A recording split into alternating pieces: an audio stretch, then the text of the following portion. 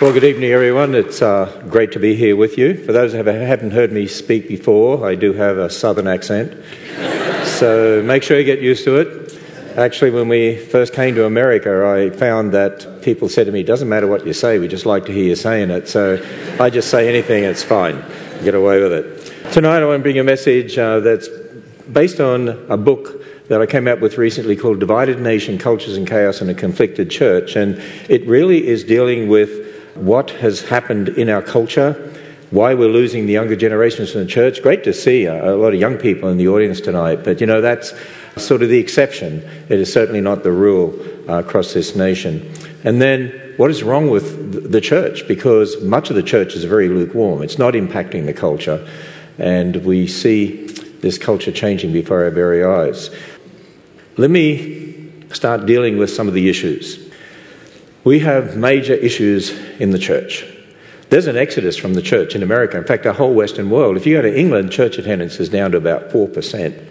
Do you realise back in the 1700s, 75, 80% of people in America attended church? Do you know where it's at right now? Do you see what's happening right now? If you come up to 2010, in 2010, Pew Research Centre had this research here, and this research, they divided people into generations depending on when they were born. So the greatest generation, they're the D-Day generation, not many of them left now, but 56% of them went to church. And then when you look at the silent generation, 44%, the baby boomers, I'm in the baby boomers generation, 32%, and then Generation X, 27%, and then millennials, 18%. Generation Z are now less than that. So you see what's happening? There's a generational loss from the church. And if you come up to 2021, this is the latest research from GSS Data Explorer, look at the bottom there, and you see that millennials and Generation X are now down to less than 9% church attendance. So we're seeing a catastrophic loss from the church. George Barna, a Christian researcher, said this in 2018. Generation Z are the first truly post-Christian generation. You know what that means? You see, the Judeo-Christian ethic came out of the Bible. Many of the founding fathers were Christian, not all, but the Judeo-Christian ethic permeated the culture in America. And so even many non-Christians still had a Christianized worldview. And so in the past, even most non-Christians believed marriage was a man and a woman, that abortion was killing a human being, that there are only two genders in humans, male and female. But what we're seeing is that whole generations have come through an education system. The secular education system is throwing God out, the Bible out, prayer out, creation. Now it's teaching you can explain everything by natural processes. But one of the problems we've got, by the way, is that many Christians have been lulled into what's happening because they've been indoctrinated or brainwashed to think that secular means neutral. But there is no neutral position, right? The Bible says you're either for Christ or what? Against. You walk in light or darkness. You build your house on the rock or you build your house on the sand. There's no neutral position. That's why, the Freedom from Religion Foundation, you often hear about them. They're a group of atheist bullies from Wisconsin that'll come in and they'll say, you can't have crosses on nativity scenes. That's imposing your Christian religion. So then we say, okay, we remove them. Now it's neutral. No, now they've imposed their religion of atheism. See, they claim that they don't have a religion. Atheists have a religion. Everyone has a religion. That's what I want to talk to you about tonight and help us understand that. And what's happened is we've had generations of kids come through a very increasingly atheistic education system, and those who are going to church have come to churches. The trouble is the majority of our pastors, the majority of our Christian academics, not all, but certainly the majority, have said, you can believe what you're taught at school, that's okay, they've totally endorsed all of that, we don't even need to believe in Genesis, you can believe in evolution, millions of years, just trust in Jesus, Johnny. But you see, the message of Jesus comes from this book. And if this book is not a true book of history, and if the first part can't be trusted, why should you trust the rest? And that's really what's happened. And so a lot of our Sunday school material has been what I call fluff and stuff Bible stories. You know what I mean? Jonah and the great fish, feeding the 5,000, Paul's missionary journey. Now, I'm not saying that we shouldn't teach that, but we need to be equipping young people with answers to defend the Christian faith, and so that they won't be led astray by what the world is teaching. And much of the church has not done that, and we're losing those generations from the church. Even last week, an article came out Based on the latest research, Christianity in the US is quickly shrinking and may no longer be the majority religion within just a few decades. Well, I'd say it's no longer the majority religion in that sense, because now we have a culture that's permeated by moral relativism. And as we look at all this, we say, what has happened? I've had people say to me, okay, what has happened? Why has America changed like this? Well, it's very simple. You see, you take generations through that education system and teach them there is no absolute authority. The Bible is not true. That man determines truth, then ultimately anything goes. See, if man determines truth, who decides what's right and wrong? Who decides what's good and what's bad? It's all subjective. It all depends upon your feelings. Why should somebody have the same right and wrong as you? And when you have a culture that no longer has a worldview that comes from the Bible, and your culture has a worldview that comes from man, then ultimately anything goes, except when anything goes, there's something that doesn't go. You know what it is? The absolutes of Christianity, because that's the conflict we have in our culture. To give you an example, I've talked to some of these LGBT people and they say, look, all we want is freedom for our views. Well, they don't. If you look at what's happening and what the politicians are doing, they don't want freedom for the LGBT worldview. They want total compliance and acceptance by everyone. That's really what's happening. But regardless of that, as I've talked to these people, they say, you Christians are intolerant. You Christians have hate speech. Why is that? Because you're not allowing all views. We just want an allowance of all views. I said, wait a minute, you're not allowing all views. Oh, yes, you are. We allow all views. What about the view based on the Bible that says they're wrong and there's only one marriage, a man and a woman, there's only two genders of humans, male and female, and that abortion is murder? What about that worldview? Oh, no, now you're intolerant. Now that's hate speech. Wait a minute, aren't you intolerant of our worldview? You see the clash? And people, this is a problem. A lot of Christians see that clash and they don't know how to deal with it because they don't understand that the reason for that is because they have different foundations. And that's what we want to talk about tonight. Our culture today really reminds me of Judges 21:25. In those days, there was no king in Israel. Everyone did what is right in his own eyes. When there's no absolute authority, everyone decides right and wrong for themselves. And you see, what we've seen is that God's word is no longer the absolute authority with the majority of people in this nation, in our whole Western world. So we have to ask ourselves, so why is this happening? And actually, here's the thing we need to also understand. What is happening today is nothing new. It's been going on for 6,000 years. We're just now seeing it in a way we haven't seen it before. You see, in a sense, in America, people have sort of been insulated to a degree from the spiritual battle that is roaring behind the scenes, because the Judeo-Christian ethic sort of masked that. And there was a respect for the Bible, even if people weren't really Christians, and a respect for Christianity and Christian morality and so on. But you know what? Over generation after generation, that Judeo-Christian ethic, it's like a curtain where it's being parted and pulled away, and now we're seeing the ugly battle that's raging behind the scenes. It's been raging ever since the garden. See, when God first created everything, he said it was very good. When he made the first man, he then gave him an instruction. See, there was no death or disease or suffering originally. In fact, the Bible calls death an enemy. It's an intrusion. One day it'll be thrown into the lake of fire. One day there'll be a time when there's no more death or suffering. But there wasn't any death, suffering and disease originally.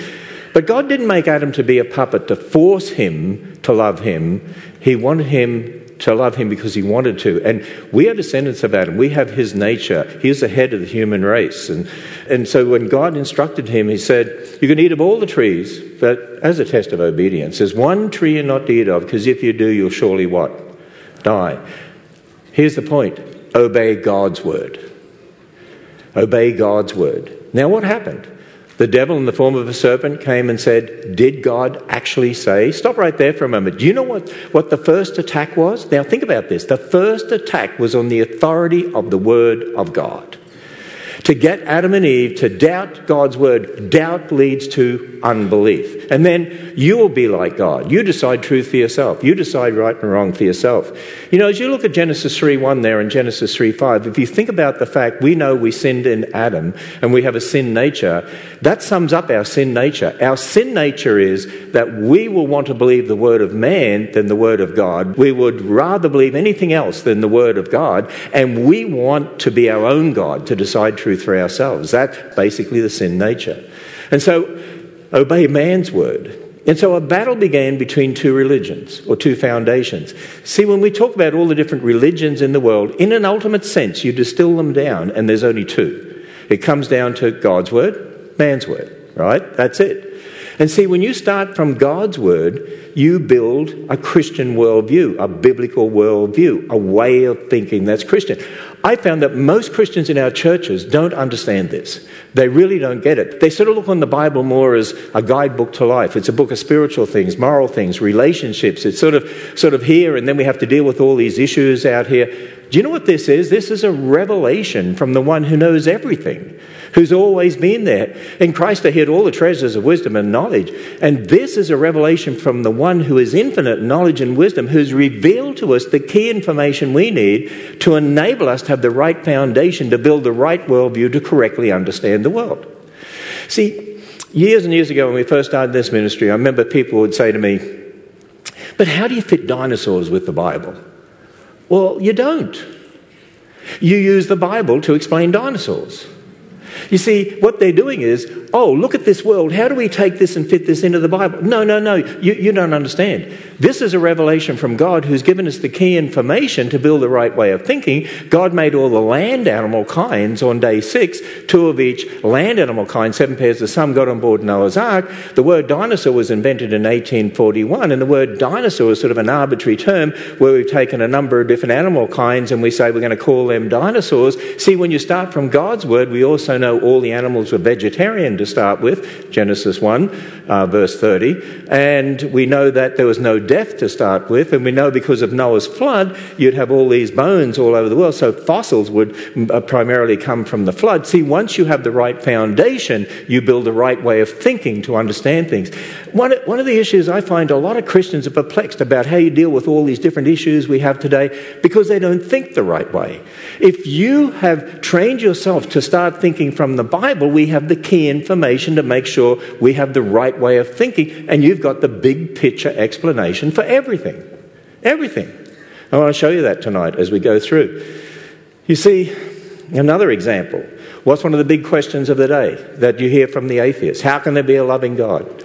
Look at all the death and suffering and disease in the world. How do you fit that with a loving God? If you start from God's word, you realize there was no death and disease and suffering to start with. That's because of our sin. It's not God's fault. It's an enemy because of our sin, right? What about all the different races of people in the world? How do you explain that? No. Start from God's word. How many people were there to start with? 2, Adam and Eve. They had sons and daughters, Genesis 5:4. By the time of the flood, lots of people. 8 got on that ship, came off that ship, went through an event called the Tower of Babel and formed the different people groups. So that means we all go back to Adam and Eve. There's only one race anyway. There aren't the different races. If you got the right foundation, you have the right way of thinking. And you see, if you don't start from God's word, there is only one other foundation. You start from man's word. And when people take a man's word of evolution of millions of years and add it into the Bible, your starting point then is man's word because it's fallible. And you build a whole different way of thinking. One of the problems that I've seen is the majority of our Christian schools, for instance, use primarily secular textbooks. But how do you Christianize a secular worldview when the foundation is wrong? You can't start from the top down and Christianize something that's wrong from the foundation up. And we have generations of kids come through an education system where they've got this foundation, and many of them in the church don't even realize they do, and then we're trying to put Christianity on top of that and wonder why it doesn't stand. You know, it's one of the reasons why our eldest daughter, who was a nurse and she really wanted to be in the ministry, and she came to us about 5 years ago and said, "Dad, I want to start a real Christian school that teaches, a true Christian school, teaching a biblical worldview and a discipleship school to help parents train their children and equip them to stand in this world." And so we're developing Christian worldview curricula, and we have our own Christian school and so on. See, because people don't understand this, I find in the church, many people come to me and they say, how do we deal with all these problems? We've got all these problems in the world. I mean, it's too overwhelming. You've got to deal with the gay marriage problem, you've got to deal with the abortion problem, you've got to deal with the racism problem, have to deal with the gender problem. How do we do all that? Well, that's the wrong way to think. Do you realize they're not different problems? Do you realize all of them are the same problem? They're different symptoms of the problem. The problem is they've got the wrong foundation or starting point of God, man's word. That's why when you come into the Creation Museum, you'll see the first series of exhibits teaches you those two foundations and the right way to think. And then we say our foundation is God's word, and then we go through and teach you a true biblical worldview. And by the way, if they are the same problem, you know what that also means? They all have the same solution. So what's the solution? Now, here's where a lot of Christians, I think, get it wrong as well. And I have to put some caveats here so you don't misunderstand me. Because a lot of Christians think, the solution is get legislation passed in regard to abortion, to outlaw abortion, and in regard to Christian marriage and so on. Now, don't get me wrong when I say this, but that's not the solution. You see, you can't legislate morality ultimately, right? Years ago, one of the things that I said was, look, if you get legislation passed against abortion, when another administration come in, they'll just change the legislation back again. And you've seen that happening, haven't you? Swapping backwards and forwards, because it has to do with worldview. That's the whole point. Now, don't get me wrong in that I applaud Christians who run for office and as politicians. I have a few great friends who are politicians who stand on God's word and want to be salt and light, and their worldview affects the way they vote for things. So we want that, right? But we have to understand ultimately the solution is people need to put their faith and trust in God's word in the saving gospel. That is the solution. And that's why with the Ark Encounter in the Creation Museum and what we do in Answers in Genesis, we're doing what we do in answering these questions to point people to the truth of God's word, to see people saved who will build a true Christian worldview, to be the Christians that they should be. You see, there's another aspect of this that I want to talk about tonight too, and that is God's word is not just the foundation for our thinking. It begins with Genesis 1 to 11. Genesis 1 to 11 is the foundation for the rest of the Bible, for our Christian worldview, for all doctrine, for the gospel, for everything. Now, if what I'm saying is correct, I want you to think about this. What's happening in the majority of churches? Most pastors are ignoring Genesis 1 to 11, haven't taught it, say it doesn't matter, say you can believe in evolution millions of years. If what I'm saying is correct, here's a major problem for the church. Most generations haven't been taught the foundation to think the right way or for their doctrine, for the gospel, so they won't understand Christianity. And they won't be able to stand against the wiles of the devil. The battle in today's world is a battle between those two foundations. Now, there's another aspect of this that is very important for us. See, this is all the introduction. I haven't even started my talk yet, just so you know that. So, if you jump over to the New Testament, the Apostle Paul, and this is God's word, all scripture is inspired by God. It's the word of God, not just the word of men. But the Apostle Paul has a warning for us, and I'll paraphrase it for you. I want to warn you that just as the serpent deceived Eve, the devil's going to use the same method on you, on your kids, on your grandkids that he used on Eve to get us to a position of not believing the things of God. If we're warned that the devil's going to use the same method on us as he did on Eve, you know what that means? We should be saying to ourselves, I need to know what that method is. I need to make sure I'm preparing my Sunday school classes, my church, my youth groups, and my children, my grandchildren, so that they won't succumb to this method. So what was the method? Oh, by the way, if it was Eve, you've got to go back to Genesis, haven't you? And what was the method? Did God actually say, did God really say, here's what we're being warned. The devil's method is going to be to get you to doubt the word of God. There's going to be an attack on the word of God so that doubt will lead to unbelief. And another aspect of this is that the attack has never changed. There's always been an attack on God's word since Genesis 3. But it manifests itself in different ways in different times. And we need to say to ourselves, okay, how does the Genesis 3 attack manifest itself today? Because that's one of the things I think much of the church has missed in America. I find a lot of the churches in the Bible Belt areas, they're preaching and teaching as if it's the same type culture that it was generations ago, and they're looking and not understanding, and they haven't understood the way in which the attack has occurred. Which is why they're losing the younger generations from the church. A lot of those churches in the Bible Belt areas have mainly the older generation in them. The others are gone. And we're seeing the church in the sense of church numbers at church and local church. We're seeing that shrinking in America. Let me give you a little hint here. When Peter and Paul were preaching in the first century, preaching about the resurrection, for instance, do you think anyone came to them and said, that's all very well and good, but what about carbon dating? No, because carbon dating is a 20th century invention. Do you think when Martin Luther nailed those theses on the door of the church in the 16th century, someone came to him and said, that's all very well and good, Dr. Luther, but what about dinosaurs? Did they go in the ark? Well, the word dinosaur wasn't invented until 1841, right? My point is that down through the ages, people have had to deal with all sorts of attacks on God's word. So we need to be asking ourselves, how does that attack manifest itself in the time we live in? Here's an interesting thing. I've travelled around the world for the past 40 years. And it doesn't matter what country you're in, and you can be in a third world country, and I've been in some of those. When people hear that you're on about the Bible, you're on about Christianity, you're on about the gospel, I find today they ask the same basic sorts of questions. And they sort of go like this.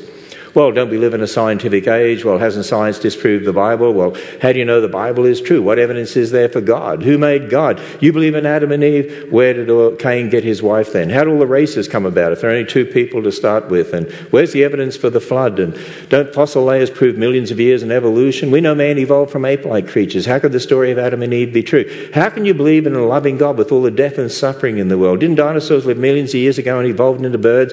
How can Noah fit all the animals on the ark? Hasn't science proved evolution is true? Isn't the Bible just an outdated book of mythology? Just for interest, how many of you have heard those sorts of questions? Oh, that's a shock. It's basically all of us. Of course you've heard them. Because you know what you're telling me? I know what the Genesis 3 attack type questions are of our day. And you know what's happened in many churches? Oh, don't worry about that. Well, you can believe in evolution. Well, they're just red herrings. Just trust in Jesus, Johnny. Do we see those questions being dealt with in most Sunday school literature and Bible study literature and youth group literature and VBS? No, in most of them we don't. They're still acting as if people have a respect for the Bible and believe the Bible. We wonder why we're losing the younger generations. Here's what I'm going to say to us. The era we live in right now began in the 1800s. For those that were here to hear Dr. Mortensen this morning, he talked to you about where the idea of millions of years came from.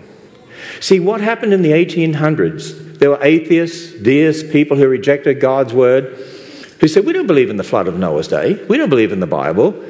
How do you explain the fossils? Well, they were laid down millions of years before man. That's where the idea of millions of years came from.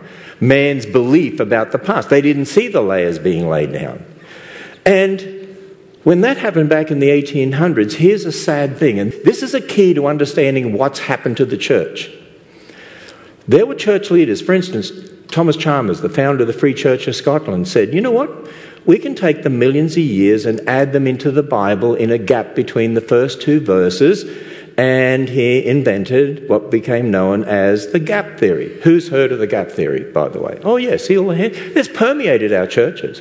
The Schofield Reference Bible, Newberry Reference Bible, it's permeated Christian colleges and Bible colleges. And we thought, oh, there's nothing wrong with that, taking man's religion, because that's what it is, man's belief about the past and putting that into the Bible, and putting millions of years of death and suffering before God said everything was very good. And even in the fossil record, there's evidence of cancer and other diseases, which means all of that was there before sin, and God calls it all very good. See, people didn't think through the compromise that was happening here. Others said, oh, we'll add it into the days of creation. We'll reinterpret the days. It's interesting. I find most churches, most leaders, and many people aren't prepared to stand on God created everything in 6 days, just like the context there in Genesis 1 teaches us very clearly. And so the day-age theory came about. There are all sorts of other ways in which people tried to fit the millions of years into the Bible. Notice, starting outside of Scripture to fit it into the Bible. And then there was a man called Charles Darwin who said, if you've got millions of years in geology, let's apply that to biology. He said, we know that animals change. By the way, animals change. They do. Dogs change into dogs. Cats change into cats. Elephants change into Elephants, yeah. Now, you can have all sorts of changes within a kind because there's great variety, diversity God put in our DNA, but dogs remain dogs, cats remain cats. But Darwin said, given enough time, one kind of animal will change into another, eventually ape-like creatures into people. And you know what many leaders said? Oh, we'll say God used evolution. And so then the idea of theistic evolution started to permeate. And then along came the Big Bang, and there were Christian leaders who said, in the beginning God created. That could be the Big Bang. I've had many Christians say to me, why couldn't God have used the Big Bang? And by the way, it's not a matter of what God could have done. It's a matter of what God said he did. Right? Plus, here's the thing. The Big Bang came out of the religion of atheism to explain the universe by natural processes without God. Why would you want to take something like that and add it into the Bible? And then if you look at it carefully, the Big Bang has the stars forming, and then the sun, and then the earth is a hot molten blob that cools down for millions of years before there's water. Wait a minute, you read the Bible, God made the earth first covered with water. There was light on day 1, we're not told where it came from, but we're told the sun, moon and stars were made on day 4, and they were to be the light bearers from that time onwards. So you see, you can't fit the Big Bang with the Bible. And then over time, all these different positions, this is just a few of them, all arose in the church. If you go out and talk to pastors, you talk to Christian colleges, Bible colleges, compromised positions on Genesis permeate the Christian world. People have said to me, well, what's your position? Oh, the biblical one. Because I start from the Bible. You know the interesting thing? Every one of these compromised positions, when you distill it down, is trying to fit man's belief of millions of years into the Bible. Every single one of them. And see, what I'm saying to us is this. The attack in our era that began in the 1800s is a particular attack on God's Word aimed specifically at the first 11 chapters of the Bible. Because you notice those questions pertain to origins and science and the history. Actually, do you know what's happened in our day? The Bible has been attacked as a book of history, and the history in Genesis 1 to 11 has been the focus of that attack. Christianity is based in history. The devil knows you get rid of the Bible as a book of history. And you think about it, a lot of our Sunday school materials and other materials that are used in a lot of churches teach the Bible stories. Actually, I even object to using the word story anymore in regard to the Bible. Because you see, the word story now means fairy tale. And so kids get the idea, we have Bible stories at church, real stuff at school. You see, we've got major problems. And we haven't been teaching the Bible as a book of history, and we've neglected the teaching of the first 11 chapters. And so the question is, what can we do? And this is where I start my talk. Because I needed to give you all that introduction, and now you can start timing it from now. So this is where we start, okay? So what can we do? Some of you are a little worried, aren't you? Hey, what are you going to do when you go home? Go sleep? Watch TV? No, we're going to stay here. So I'm going to tell us that, and I've got more than these in the book, Divided Nation, but these are the two major things, and the two of the major emphases of the Ministry of Answers in Genesis, the Ark, the Creation Museum, that I believe God has raised up for this time. Thinking foundationally with apologetics. If the foundations are destroyed, what can the righteous do? If you don't have the right foundation, then the rest collapses. And always be prepared to make a defense or answer. The word defense or answer comes from the Greek word apologia, from which we get a word apologetics, which doesn't mean apologize for your faith. It means to give a logical reasoned defense of the faith. And so the Ark Encounter, the Creation Museum are filled with exhibits that do just that. And in fact, a centerpiece of the Creation Museum, and this was always my burden when we started talking about the Creation Museum, what happened was eventually we received an email from a man called Patrick Marsh, who was in Japan at the time. He worked for Universal Studios, designed King Kong, Jaws exhibits. He worked in theme parks around the world. And he heard we're building a Creation Museum, and he wrote to us and said, I'm a Christian, I'm a creationist, can I please come and design your exhibits? And then Patrick came, and such a world-class designer, I handed him the script for what I call the 7 C's of history. In other words, I recognized it. As I started to speak, my first creation apologetics talk was given in 1975. That's a long time ago, isn't it? There's a lot of you who weren't even born then. And the ministry that we started in Australia began in 1977, actually. And I found that as I was speaking in churches, not only did so many Christians not know they could believe Genesis and didn't know what to do with evolution and so on, but I realized that if people didn't have this linear view of history and understand this happened, then this, then this, then this, they won't understand the world around them.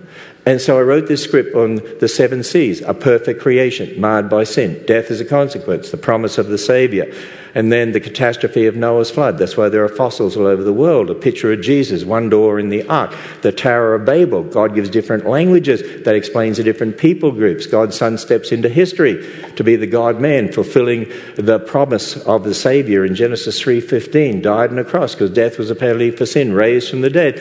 And one day there's going to be a consummation, and we're in that last part of history right here.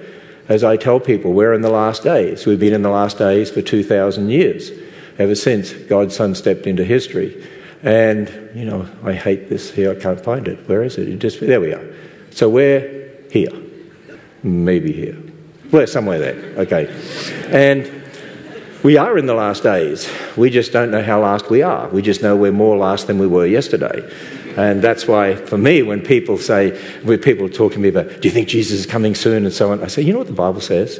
The Bible tells us to be all about the business of the King till he returns.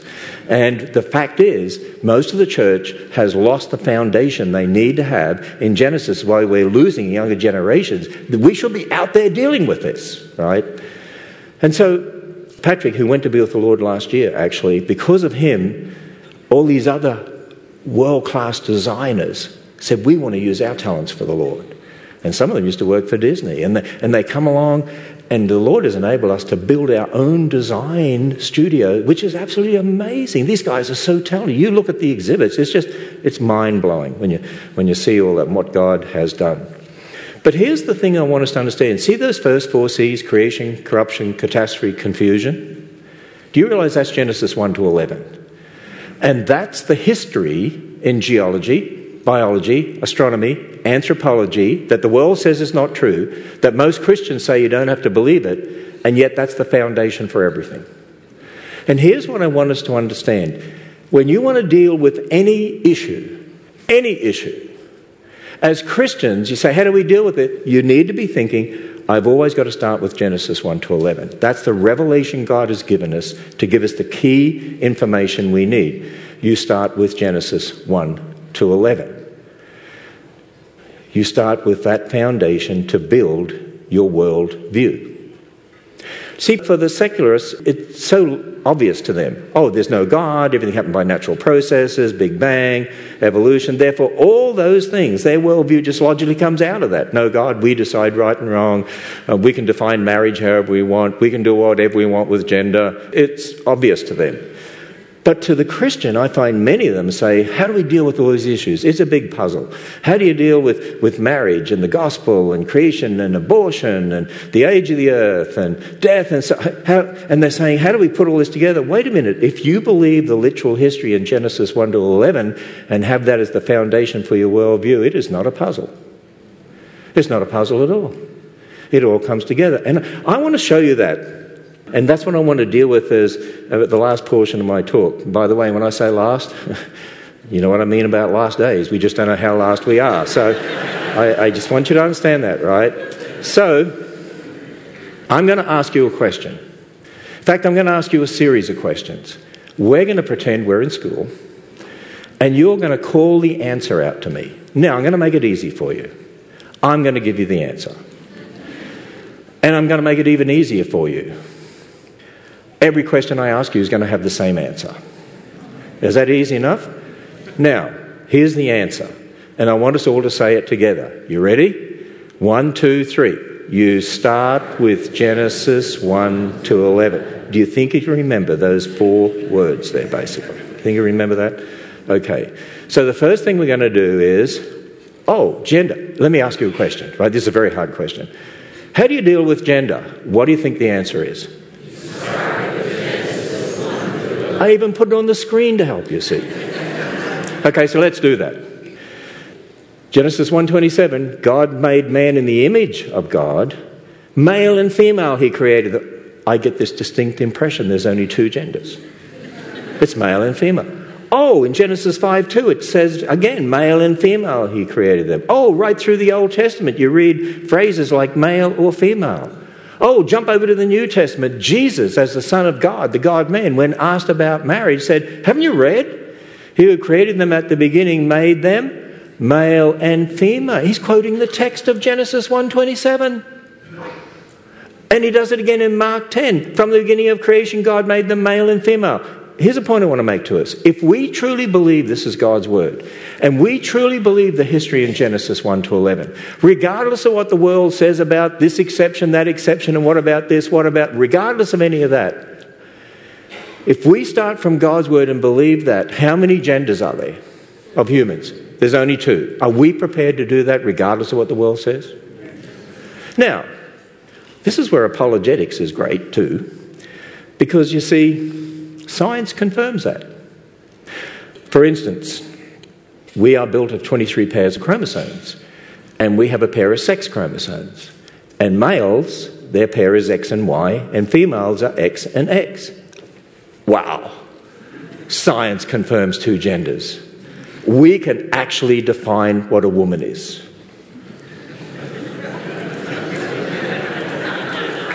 Well, some of you are a little slow, you know.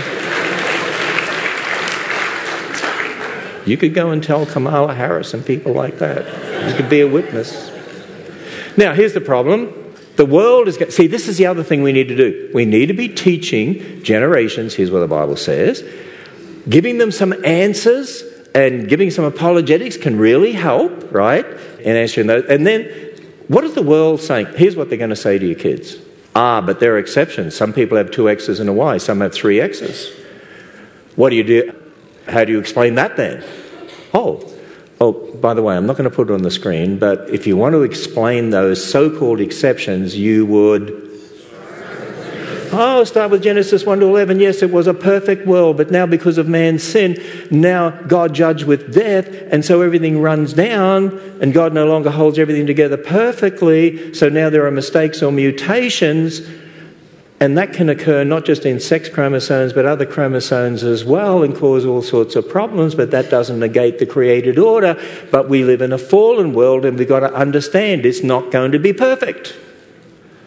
Romans 8, the whole creation groans, right? And incidentally, those so-called exceptions are a fraction of 1%, which tells you it's something, it doesn't negate the created order. There's something else going on. We know what it is. It's the fall.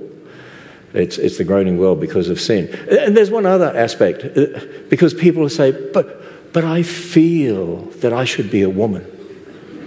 I feel that I'm another gender. I don't know how many genders there are. I mean, it'll probably double tomorrow. But there's all these genders out there. Do you know what we should understand as Christians? When people say, but I've got these feelings.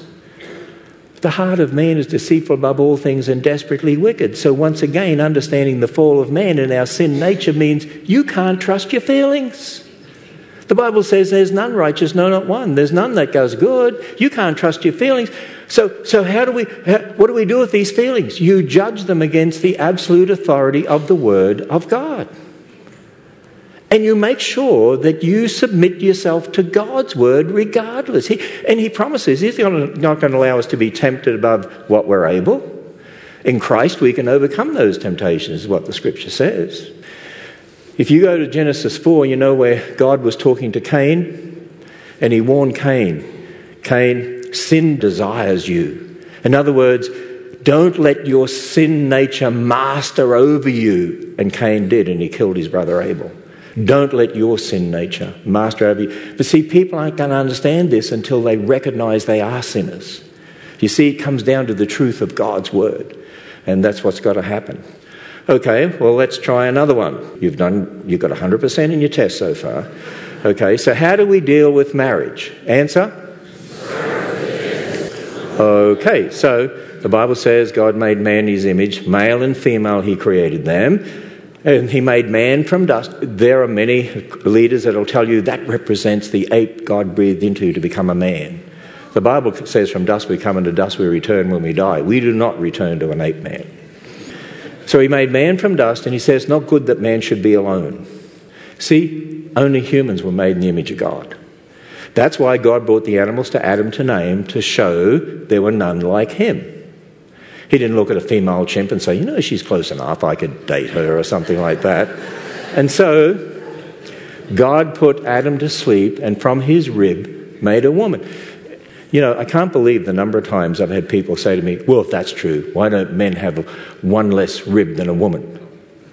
In my mind, I think, what a stupid question that is. I don't say that. I think it. Just remember that when you ask me questions, I think lots of things. I don't necessarily say them. But think about this for a moment. So if a man has an accident and loses his leg and then gets married and has kids, they all got to have one leg. See why it's a stupid question? That's to do with genetics, right? And so then God made the woman from the man. Oh, interesting. Paul in the New Testament says woman came from man. Not from an ape woman. You can't add evolution to the Bible. And then Adam got all poetic and romantic. And this is the first recorded words of Adam. You are bone of my bone. You are flesh of my flesh. You'll be called woman. Because she was taken out of man. Hey, I tell guys, hey, Valentine's Day comes around, provide the cancel culture don't cancel it, but if we still have Valentine's Day, you know, take your girlfriend or your wife out to dinner, nice restaurant, sit them down at the table, look them in the eye, rip the mask off, make sure it's the right woman. People wouldn't have understood that a couple of years ago. And then you look them in the eye and you say, I want to be like Adam when he was perfect. You are bone of my bone. Flesh of my flesh. You are woman. Anyway, you can see what happens. At least they would know you can define a woman. At least they would know that, right? And then the next verse, Genesis 2:24, therefore a man shall leave his father and mother and hold fast to it, and they'll be one flesh. Do you realize what that is? That's the creation of marriage. Who created marriage? Not Joe Biden or the Supreme Court justices or Congress. You know who created marriage? God did. Do you realize right now the House of Representatives has already passed this and they're trying to get it to come to the Senate, and Chuck Schumer's been really trying to get this to come to the Senate. It looks like it's not going to come until after the midterms, and both parties have been voting for this for the first time in America's history to totally redefine marriage. And people, it's all part of that increasing anti-Christian worldview that's permeating the culture. You see, God created marriage. If you're not a Christian, you believe in marriage, why? It comes from the Bible. It doesn't come from anywhere else. You jump over to the New Testament. We had this first part before when Jesus answered when asked about marriage. Haven't you read? Who created them from the beginning, made them male and female, Genesis 1:27. But then look at this. He quotes the text of Genesis 2:24. Therefore a man shall leave his father and mother and hold to his wife, and they'll be one flesh. In other words, the history in Genesis is the foundation for marriage. You imagine all these younger generations gone through churches where they said Genesis doesn't matter, it's not important. They don't teach Genesis 1-11. Most do not. Or they compromise with evolution of millions of years. No wonder they're impacted by the world. And if they're told you can start with the world's ideas of evolution of millions of years and add that to the Bible, why shouldn't you take the world's view of marriage and add that to the Bible? Incidentally, you know what this means? There's no such thing as gay marriage. See, we often talk about, gay marriage. When I write about gay marriage, you put marriage in quotes, because it is not marriage. Right? They can call it gay union, they can call it whatever they want, but it is not marriage. There's only one marriage, the one God created. People, we need to make sure we're thinking the right way about these things. And you see, not just marriage. Do you realize ultimately every single biblical doctrine of theology, directly or indirectly, is founded in Genesis 1-11? You ever thought about this? Where's the origin of sin? Genesis 1-11. Death, Genesis 1-11. Why did Jesus die on a cross? Genesis 1-11. Why is he called the last Adam? Genesis 1-11. Why is marriage a man and a woman? Genesis 1-11. Why do we wear clothes? Because animals don't. God gave clothes because of sin. Genesis 1-11. Why do we have a 7-day week? Genesis 1-11. Why does man have dominion? Genesis 1-11. Why does man have to work? Genesis 1-11. Do you think Genesis 1-11 is important? It's the foundational history for everything. And yet most churches don't believe it or teach it. Very, very sad. Well, let's do a couple more. Maybe 3, 4, 5, 6. How do you deal with abortion? What's the answer? Exactly. You're doing good. God created man in his own image. What's that got to do with abortion? Everything, because you see, man is not an animal. I've heard people say, get rid of spare cats, get rid of spare kids. What's the difference? We're just animals anyway. How did God make the animals? Let the earth bring forth the living creatures. How do you make man? Let us make man in our image after our likeness. You see, humans were made different to the animals, and let them have dominion over the creation. Oh, that's a whole other issue. We could get sidetracked on this one. What do you notice about a lot of politicians today? They want the creation to have dominion over us, right? But no, we're to have dominion over the creation. And so, and the other aspect of it is, if you want to have a correct view of the environment and what we should do with the environment, you've got to start from Genesis 1 to 11. What do you notice about a lot of the modern environmentalists? They look on everything natural as good, right? So don't clear out the brush in California. Make sure you just leave it there. And if fires come, they're good. Well, wait a minute. Everything is not good. It's cursed. Everything's suffering from sin. It's a fallen world. And it's important for us to look after the creation because God gave us dominion to do that. And so if we can clean out the brush and protect the forests and so on and look after it for man's good and for God's glory, we should do that. But you see, you have the wrong foundation, you have the wrong worldview. It results in catastrophism. Right? It's the same for climate change. People say to me, do you believe in climate change? Of course I believe in climate change. It changes all the time. Right? I mean, the Sahara Desert was once lush, it's not anymore. Do you know the Vikings used to farm Greenland? Right? People think it's bad that the ice might melt in Greenland. Why? It was good for the Vikings. Right? And you see, people say to me, wait a minute, the tornadoes this year. We had tornadoes. You'll notice that a lot of the politicians, anytime now there's a hurricane or tornado or whatever it is, climate change. Did you know there were more tornadoes in the 70s? Did you know sunspot activity affects climate in a big way? Actually, do you know the major cause of climate change? The flood. Noah's flood generated an ice age. The flood changed our climate. So it was a devastating effect on the earth, and then it generated an ice age, and the ice age peaked, and we're in the receding parts of the ice age, and climates will continue to change. But here's the thing we need to understand. These politicians, what's the countdown clock now? The doomsday clock says what? We're going to destroy the earth in 6 or 7 years or something? You know, that politician AOC says, we're going to destroy the earth. What does God promise in Genesis 8:22? While the earth remains, seed time and harvest, summer and winter, day and night will not cease. She's talking nonsense. And other nonsense. Okay, so where was I? Oh, let's go on here. Okay, so man is different to the animals. You know, I was told as a science teacher to teach 6 kingdoms of life, but one of the things I've started to think in recent times is, why should we just conform to what the world does? Because you see, man is in the animal kingdom. But if we make the criteria made in the image of God, shouldn't humans be separate?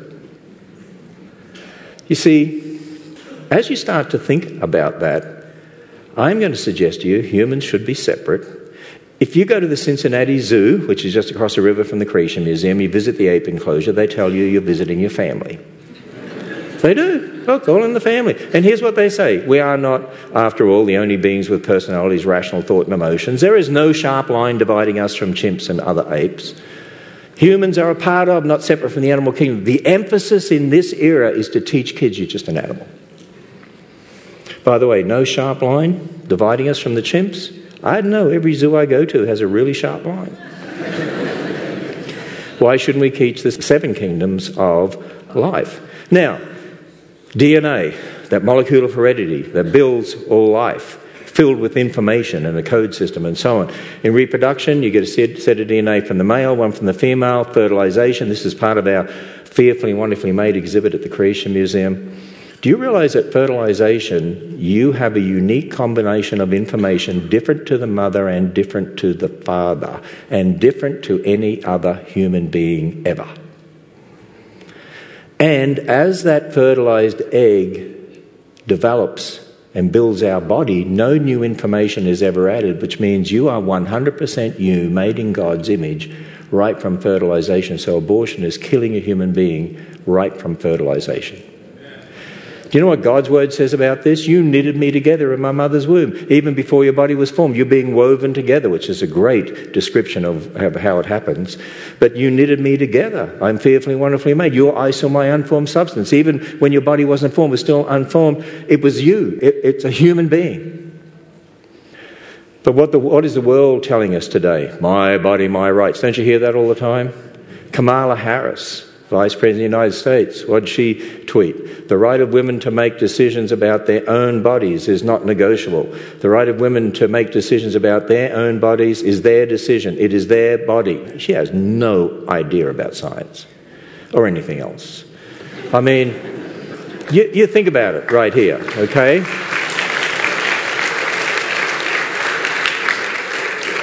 Do you realise a fertilised egg has a different combination of information to the woman's body? How can it be part of the woman's body? It's a different combination of information.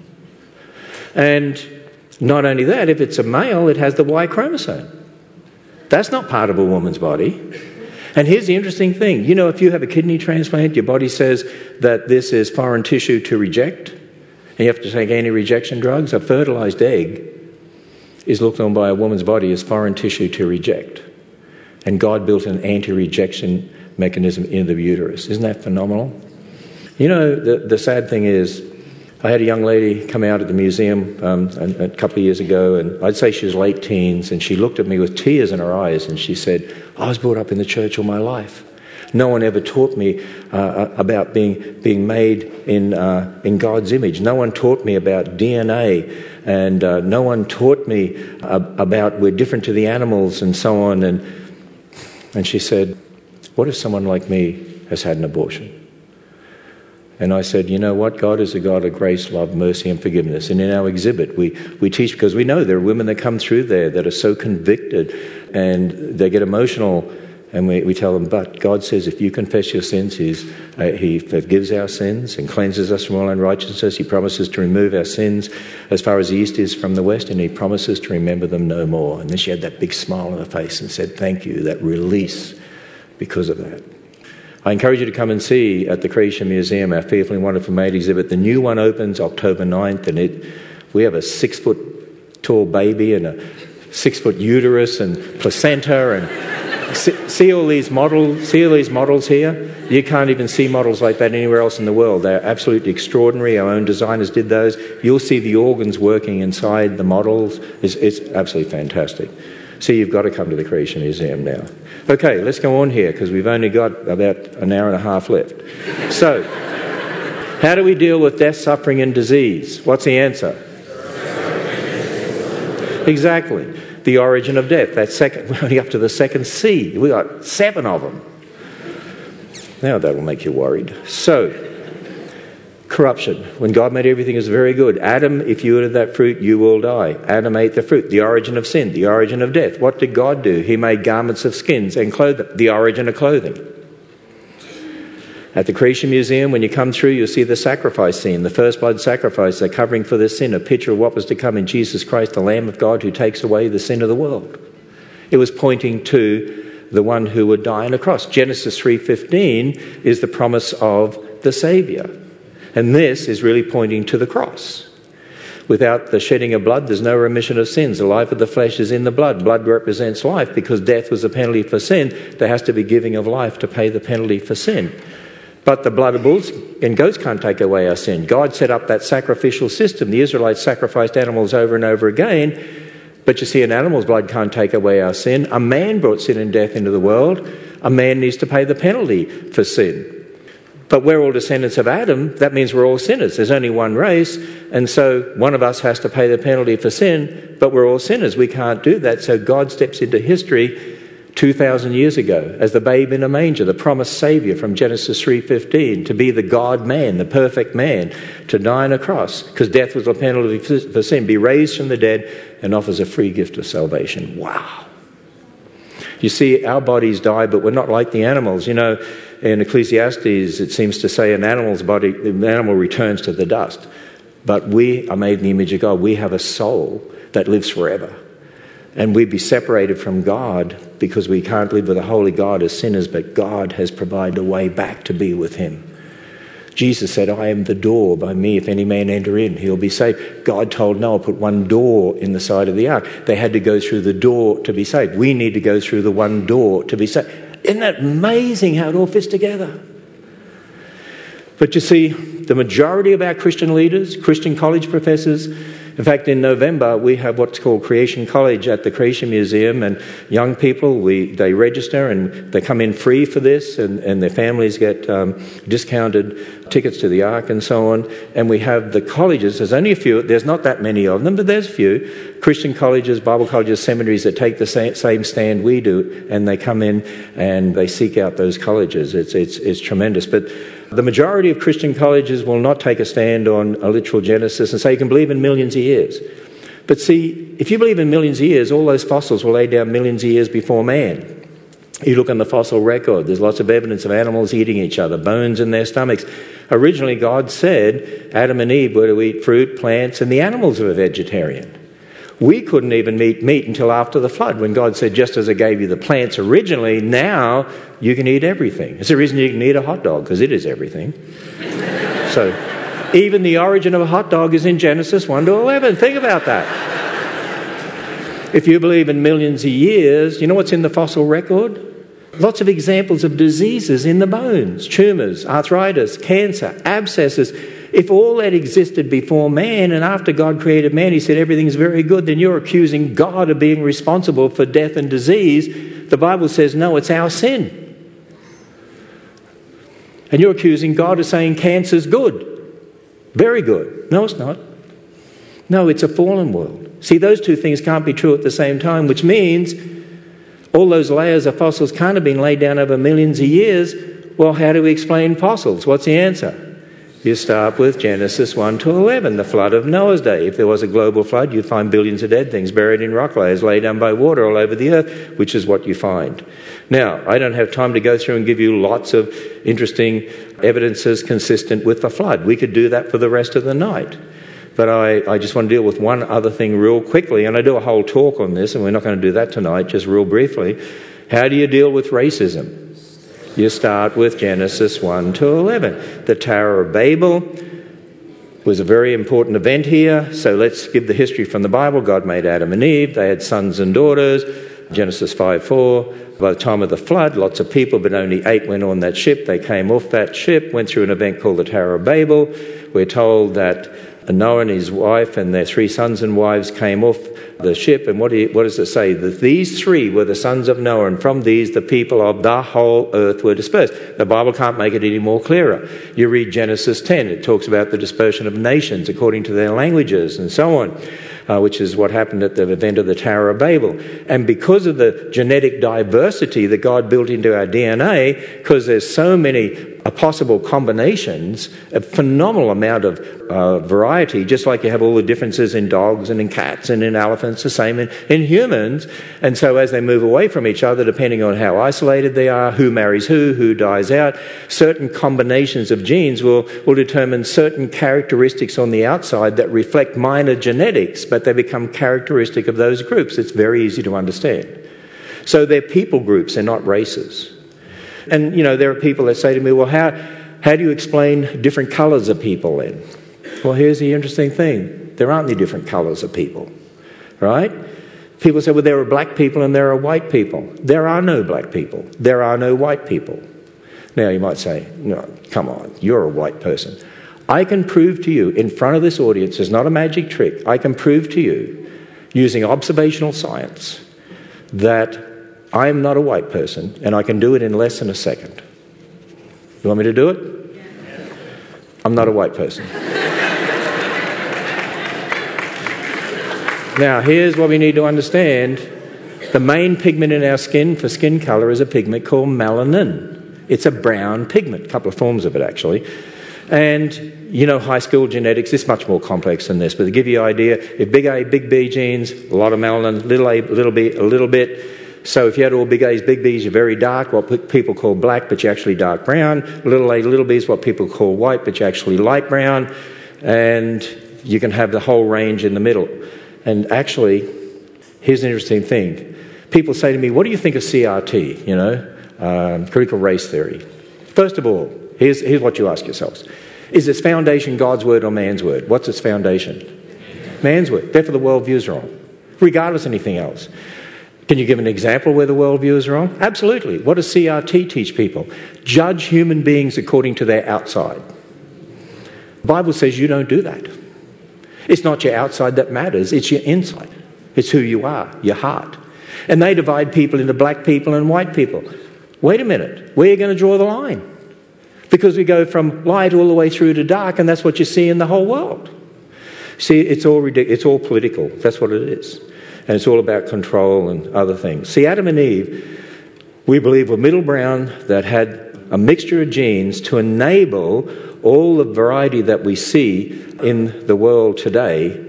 And that means Adam and Eve could have had children who were dark through the light in one generation. At the church I was at this morning, there was a family came up, and the husband was very light, the wife was much darker, and they had kids that were lighter than both parents through to darker than both and then the parents. It's very easy to understand. That's why you have twins like this around the world. So I can give a whole talk on that. By the way, you know what this means? If we all go back to Adam and Eve and we're one race, there's no such thing as interracial marriage biologically because we're all one race. Right? The interracial marriage the Bible speaks against is the spiritual interracial marriage, where a saved person should never knowingly marry an unsaved person. And that means there's no such thing as biracial marriages or biracial children. Why do we want to make that division when it's not true? We're all one race. So we're all one race children. Very important. Makes a big difference. So let's sum it all up. We are getting towards the end. It's just a long end. So, two foundations, two worldviews, and two totally different worldviews because of what comes out of those worldviews. And when you start from God's word, it starts from Genesis 1 to 11. How do you get rid of that Christian castle, the Christian worldview? The devil knows you hit the word of God. And in this day and age, the attack has been levelled at Genesis 1 to 11. And sadly, many Christians have given up Genesis 1 to 11. And then they look up here and say, how do we deal with these problems that are not the problems, they're the symptoms? The problem is they have the wrong foundation. And so what our ministry is all about, the books we produce, the Ark Encounter, the Creation Museum, what we do is we help people raise up generations starting from God's word in Genesis 1 to 11 to have the right worldview, to then have the right doctrines and understanding what they believe and why. We equip them with answers to the skeptical questions of our day so they know how to deal foundationally with the problem so we can then deal with the symptoms that permeate the culture. And I want to leave us with one last thing here very quickly, and that is this. And I do this in the book Divided Nation in a more detail on this, but most Christians don't know how to argue with non-Christians today because they tend to argue at the worldview level, and you're not going to get anywhere ultimately if you do that. To give you a practical example, so you understand, we could give you many, many examples. I had a man come to me at a conference and he said, I'm gay, I believe in gay marriage, what do you say to that? And I said, well, I'm a Christian and my thinking starts from the Bible. Can I explain to you why I believe what I do? And you know what he said to me? I don't believe the Bible. Don't give me that Bible stuff. Tell me something else, but not the Bible. Do you know one of the most asked questions I've been asked over the years from people in churches? Okay, when I'm witnessing to somebody who's not a Christian, they don't believe the Bible, what can I do? Because I can't use the Bible because I don't believe the Bible. And I say, wait a minute, you haven't been trained the right way. You haven't been taught to think the right way. You give up the Bible, you've given up your foundation. Then that's lost. There's only one foundation left. The other person has it, man's word. And so it depends on the person, depends on what they say, how they say it, how you answer, but it sort of goes like this. You don't believe the Bible? No. Well, guess what? I do. Okay, let me ask you a question. Why don't you believe the Bible? Do you think science has disproved the Bible or something? I mean, were you taught things at school, maybe evolution? Why don't you believe the Bible? Tell me, what do you believe about where you came from? Tell me, where'd you get that from? Why do you believe that that is true? Oh, can you defend that? Oh, how do you know that that's for sure? Do you know that 100% for sure? Are you sure about that? Tell me, do you believe people should believe in right and wrong? Tell me, what is right and what is wrong? Is murder right? Is it not right? Is it wrong? Why is it wrong? Tell me, should somebody else have the same right and wrong as you? Tell me why they should. Because isn't it all subjective? You see the way they argue? You see, people, if you don't get them down to the foundational level and deal there, then ultimately it's not going to work up here. That's why a lot of times what's happening in the church, we're trying to change the culture from the top down. No, it starts with people's hearts. As a man thinks in his heart, so is he. That's why what we need to be doing is doing our best to see people won to the Lord, to build their thinking on the Bible, be saved for eternity so that they will have the right worldview. That's what it's all about. In other words, the most important thing is to proclaim the gospel of Jesus Christ. But when people don't believe the Bible, we have to deal with those issues to help them understand this is the Word of God. And so we as Christians need to be leading the way in that. Well, so as I hand over to you, Pastor, hey, here's the message. The history in the Bible is true. That's why the gospel based in that history is true. Think foundationally and make sure you're equipped to give a defense, to give answers to everyone that asks you. And I'll hand over to you, Pastor.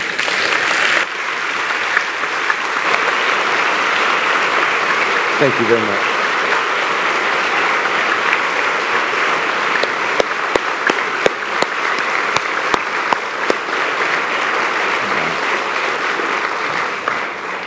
Wow, what a great night. Would you please stand as I close our time tonight in prayer? Dear Heavenly Father, we thank you for such a powerful reminder that your word is true. Lord, we live in a day and age that rejects your word, that buys the original lie of Genesis 3. But Lord, we thank you for a ministry like Answers in Genesis that stands for the truth and equips us to refute the lies of the enemy. So Lord, I pray for each one of us that we're strengthened by this. Lord, for those who didn't have a biblical worldview or a biblical foundation, I pray that you would convict their hearts and they would turn and embrace the reality that your word is true, including in Genesis 1-11. Lord, we thank you for a wonderful night. We pray that each one of us will be able to get home safely. And we pray that all that we would do would bring you honor and glory. And we ask this in the name of our Savior, Jesus Christ. Amen. Thank you all for being here. We are dismissed.